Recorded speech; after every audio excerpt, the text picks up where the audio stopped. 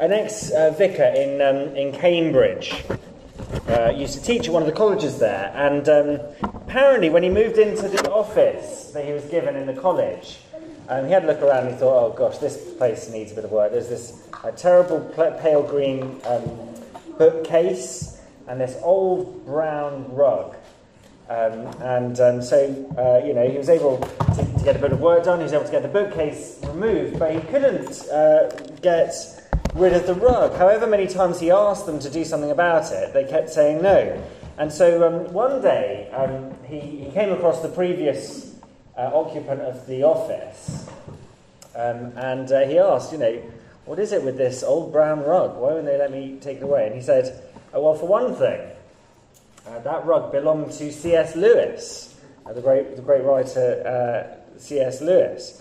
And not only that, but it was also an ancient and unique Persian rug, which turned out was later valued at hundreds of thousands of pounds. He wanted to dump it in a skip. Children, in case you're wondering what a Persian rug is, there's a picture of one in your clipboards. You might think there's no reason anyone would want one of those, but this guy just hadn't understood the value of what was there under his feet. And now today's passage from the Bible gives Christians a wonderful warning. And this is what it is. Get what you've got, or you'll lose it. Get what you've got, or you'll lose it. Now, if you're here today and you wouldn't call yourself a Christian, then I think this will be a really valuable thing for you to listen into as well. I hope that today will show you why it might be worth becoming one. Why it might be worth becoming a Christian. That we'll see what you could get if you did. Now, maybe it's a little bit like that. That vicar didn't get what he got in the rug.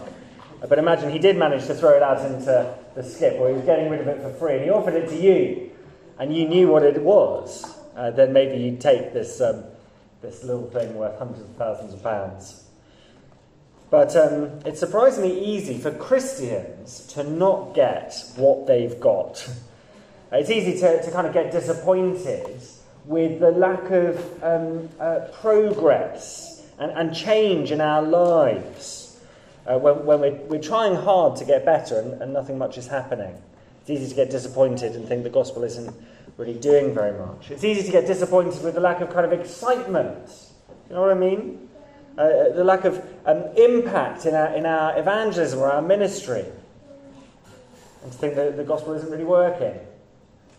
It's easy to get disappointed with the lack of intimacy with God. He feels so distant, lack of perhaps emotional connection. There's something separating from us, and think there must be another way to get to him than the gospel, to experience relationship with him. And I think if any of us are feeling like we're never tempted by those things, we're kidding ourselves. But here's what the Spirit says to us today. Seek those things, and indeed anything else, in the gospel of Jesus Christ, not in other places.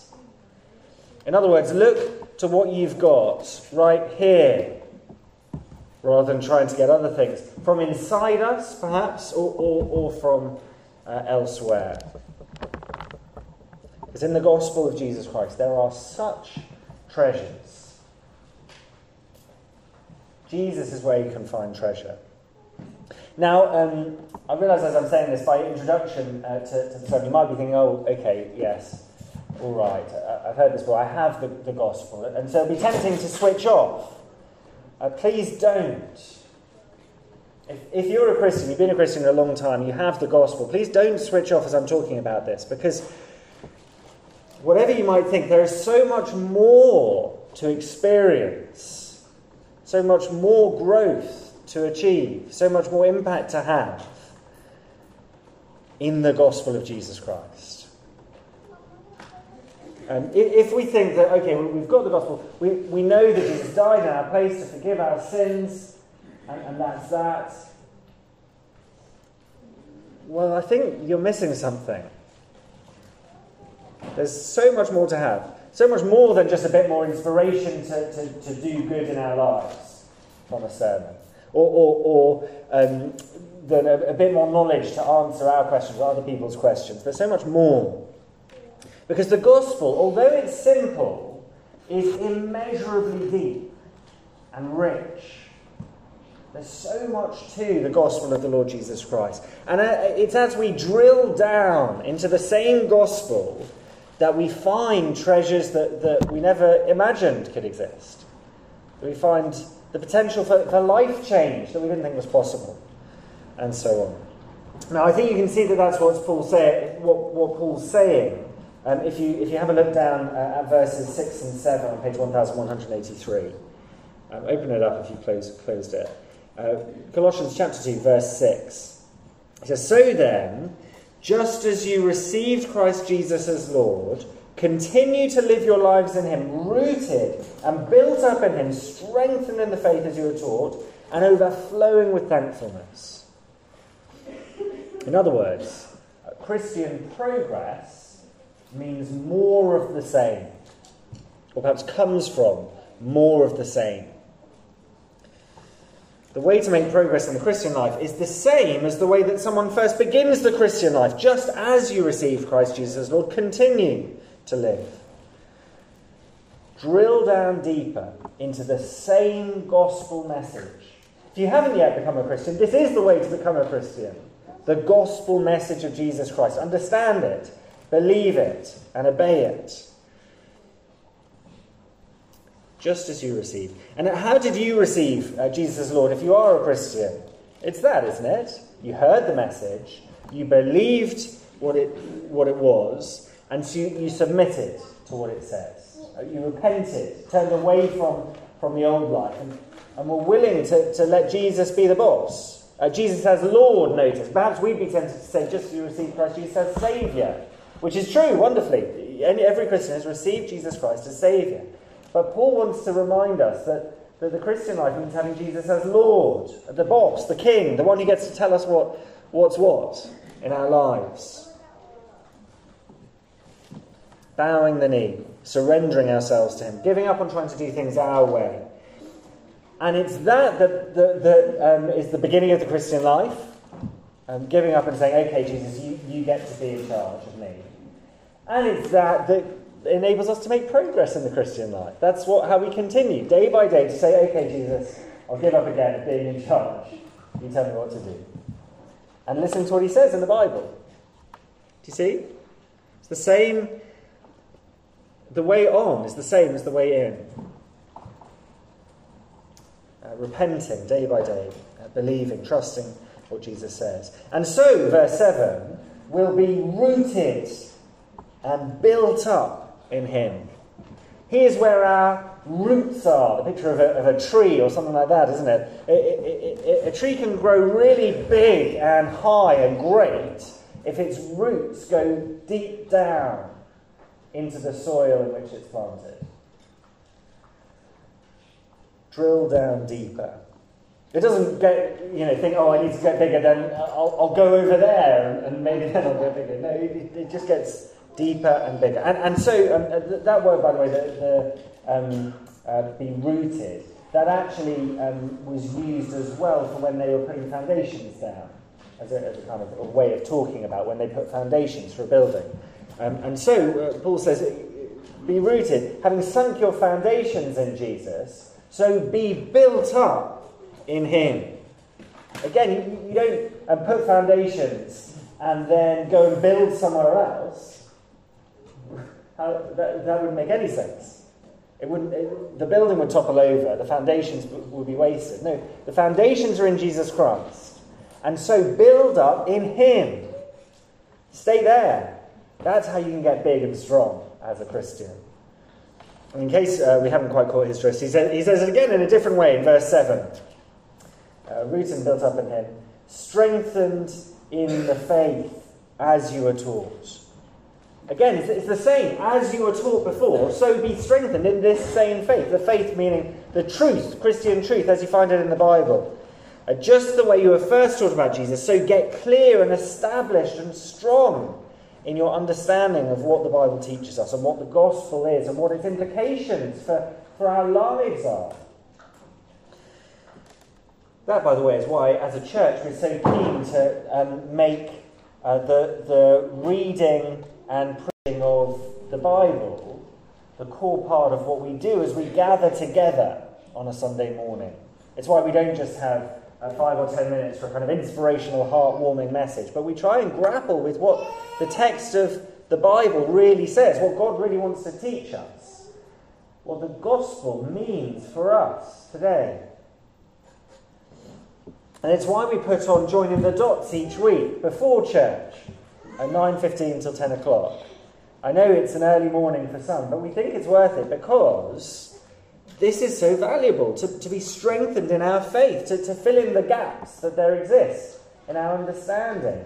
Join the dots.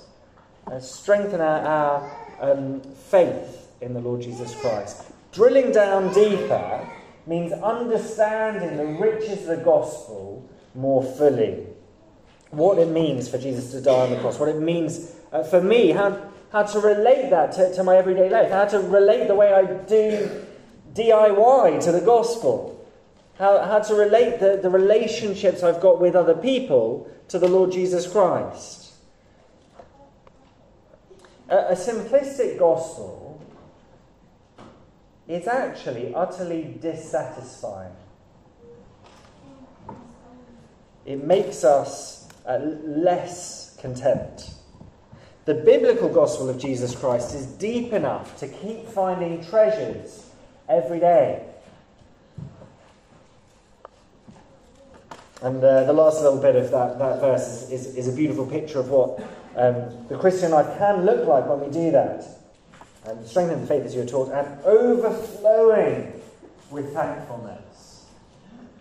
Whether you're a Christian or not, don't you want to be that kind of a person? Overflowing with thankfulness. Don't you love it when someone is a little bit like that? When they're just brimming with gratitude? Well, the idea of overflowing makes you think of like a spring of water bursting out. So much water in it that it doesn't just fill itself, but it wells out and comes out. And what's overflowing for the Christian is thankfulness or gratitude when they get this, when they get the depths and the riches of the gospel of Jesus Christ. And the more deeply we understand the gospel, the more we'll see how undeserving we were and how kind God has been to us.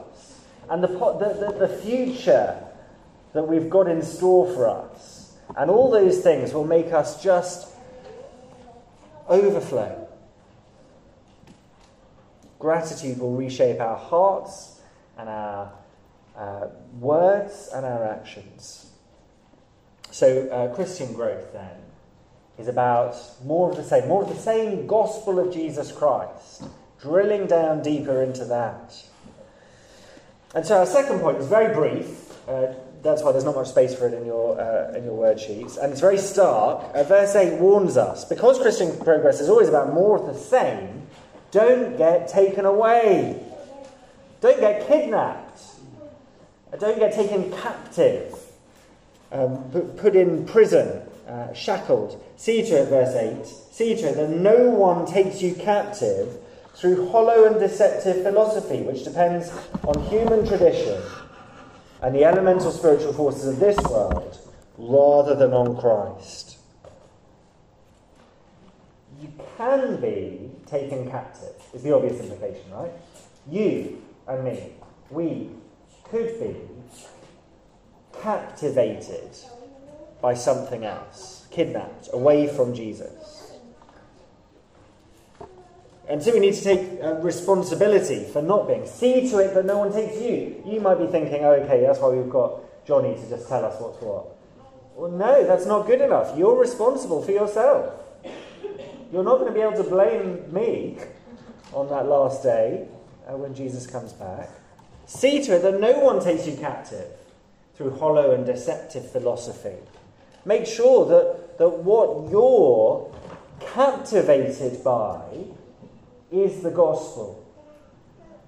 Not some dispute, not some other source of excitement or joy, not some other source of truth.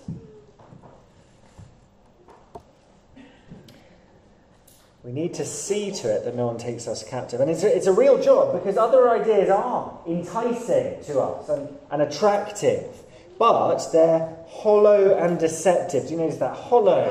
Something that looks good on the outside, but there's nothing inside.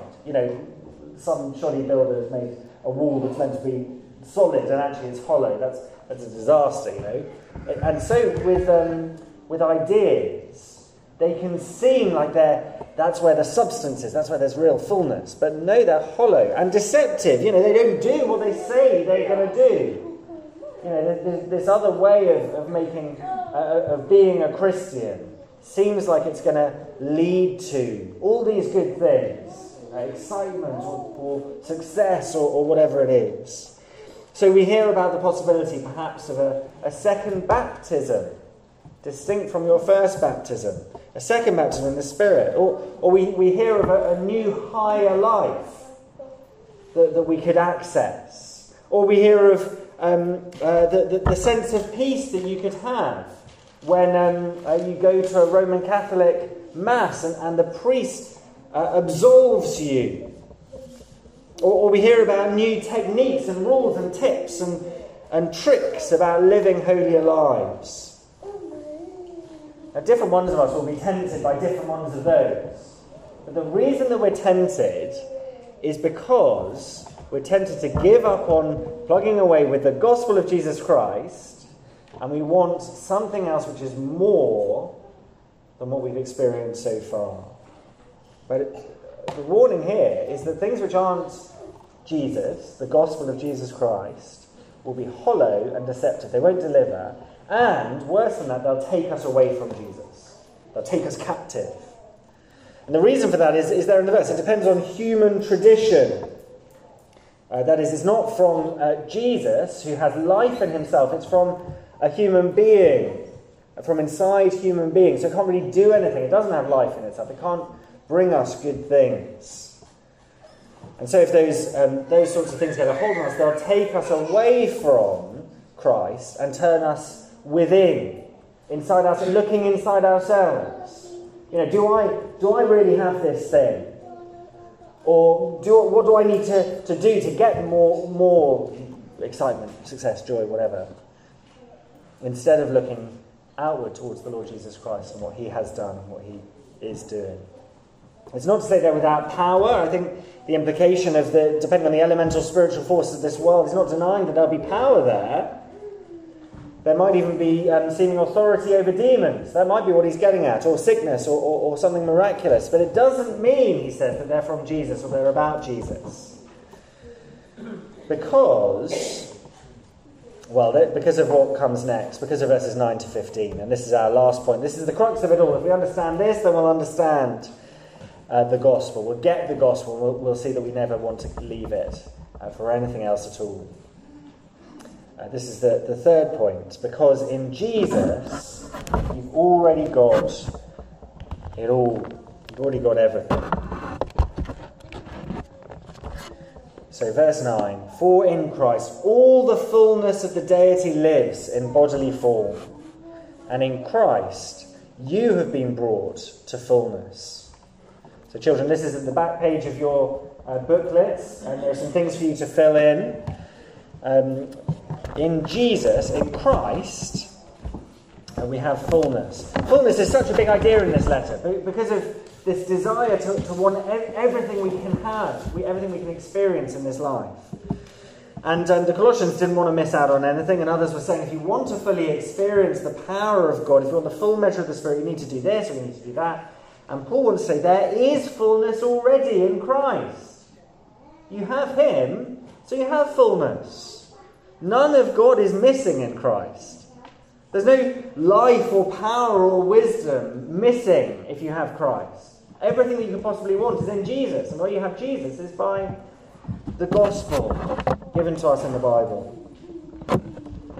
If you're a Christian, you've already got it all. The way that Paul describes that here, as actually lots of the New Testament does, thank you, Carl, is by talking about Christians as in Christ. It's right there at the beginning of our passage, actually, back in verse 6. So then, just to receive Jesus as Lord, continue to live your lives in him. It's an odd way of speaking, isn't it? In Jesus. I keep saying it throughout. I know it's a funny way of speaking. It's such a wonderful idea, though. When someone believes the gospel and asks Jesus to be their Lord and their Saviour, the Bible says that person is in Christ. That's their location. That's what they're contained in. Can I have a volunteer? Are you a volunteer? Would you like to be a volunteer? Yeah? Okay, come here. I want you to hold this piece of paper. I want you to hold it tight in your hand, okay? I'm going to fold it up for you. Can you hold that inside your hand? So really tight in your hand. So that piece of paper is in Carl's hand. Now, Carl, can you run over to that side of the room, please?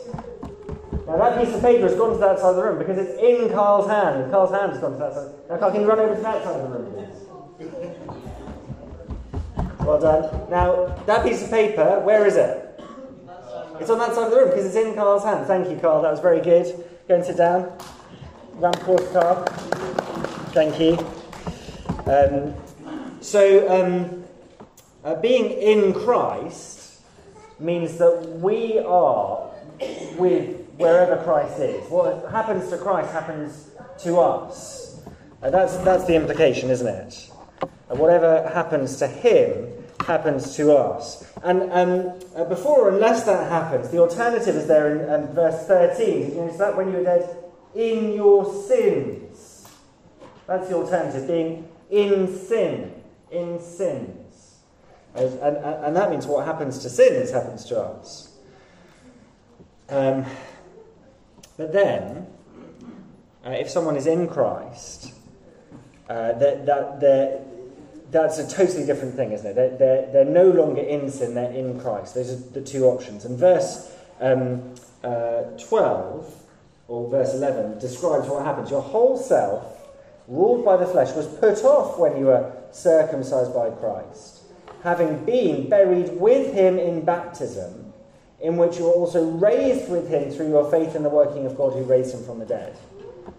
So if you're in Christ, when Christ was buried, when he was killed on the cross and he was buried, then you went with him. All your sin was got rid of, was punished already. And when he was raised to a new life, a new glorious and powerful life, you were raised as well with him, because you were in him. Does that make sense? That being in Christ is such a wonderful and powerful idea. And it's so totally different to being in sin. You see, sin is like a burden. It's like, well, the image for us here is a charge of legal indebtedness, like a rap sheet. You know, the list of things, the list of crimes in a courtroom of which you stand charged, which stands over us. Imagine if you've committed loads of crimes, it's going to mean, life imprisonment. And that charge sheet, that list of things that you've done stands over you and it's like a weight on your shoulders. But then someone who is in Christ, what's happened is that charge sheet is taken and nailed to the cross. Do you see that? Verse 14, verse 13. He forgave us all our sins, having cancelled the charge of our legal indebtedness, which stood against us and condemned us. He's taken it away, nailing it to the cross. Now, actually, sin, all the things that we've done wrong, is the heart of everything that's wrong with the world, let alone with each of us. And so for anyone who's in Christ, that is wonderful news. That Jesus has taken that charge sheet, all of the record of all the sins that you've done or will do, and he's taken it and nailed it to the cross, as he was nailed to the cross. Because we and our sin were in him when he was destroyed, when he was punished. All that sin already punished. So in a courtroom, when the sentence is served, there's nothing left to say. There's no burden left to bear. No punishment to be meted out. You see? Being in Christ means sins dealt with, sins forgiven, sins destroyed. And more than that, verse 15, the powers and authorities, I think that's talking about the evil, the devil, demons, that kind of thing. They are disarmed. Verse 15, having disarmed the powers and authorities, he made a public spectacle of them, triumphing over them by the cross. The weapon that they held was that charge sheet, all of your sin. That's what the devil can do. He can accuse you of doing things so that God will punish you. For the Christian, he doesn't have that weapon. It's got nothing. It's got nothing on you. And that means you're free. If you have the gospel, you're free. You're free to live a new life. You're free to do what is good. You're not trapped by the things that you've done in the past. You're not trapped to do those same things again in the future. You're empowered. Because Jesus has publicly put to shame any of the devil's lies. Any of those lies that tell us we can't avoid doing those wrong things.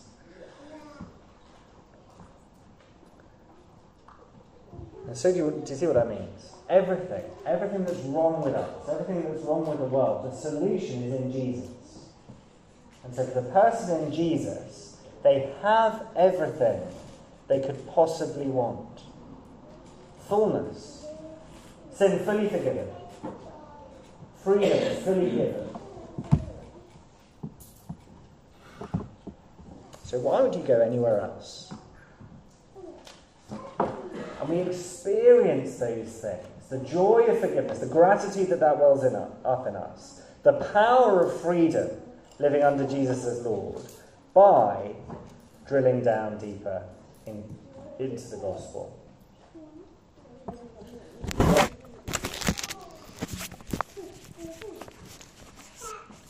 If you've received Jesus as your Saviour and your Lord, do you get what we've got in him?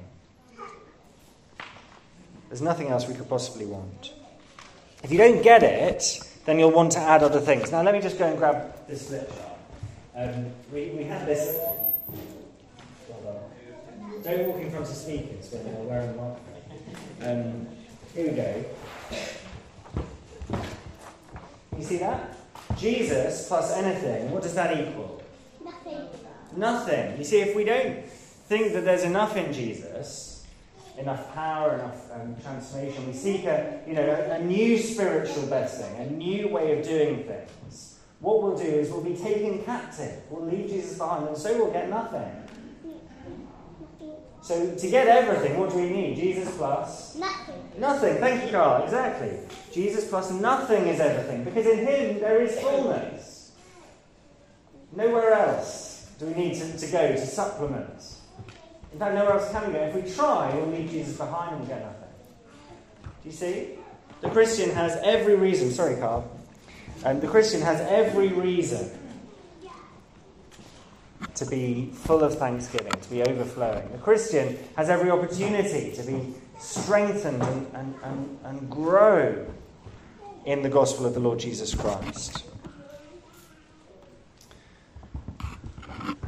If we drill down into the depths of the gospel, I promise you we will find treasure. We'll find new treasure. If we go elsewhere in seek of treasure, we'll lose what we've got. I hope that makes you want to drill down deeper into the gospel. We will find out more about what that looks like as we go forward. First, next week, we're going to see what that doesn't look like, what could take us captive. But for now, why don't I pray that we would be excited and ambitious about what we can find in the Lord Jesus Christ. And then we're going to sing a couple of songs that help us to do that. So let me lead us in prayer. Let's pray. Our Heavenly Father, thank you that in Jesus Christ there is fullness of everything we could ever want. Thank you that in him we can be transformed. That in him we have total forgiveness for everything that's happened, for everything that we will do. And thank you that in him we find you. Please help us this week to seek him with all our hearts. In his name we pray. Amen.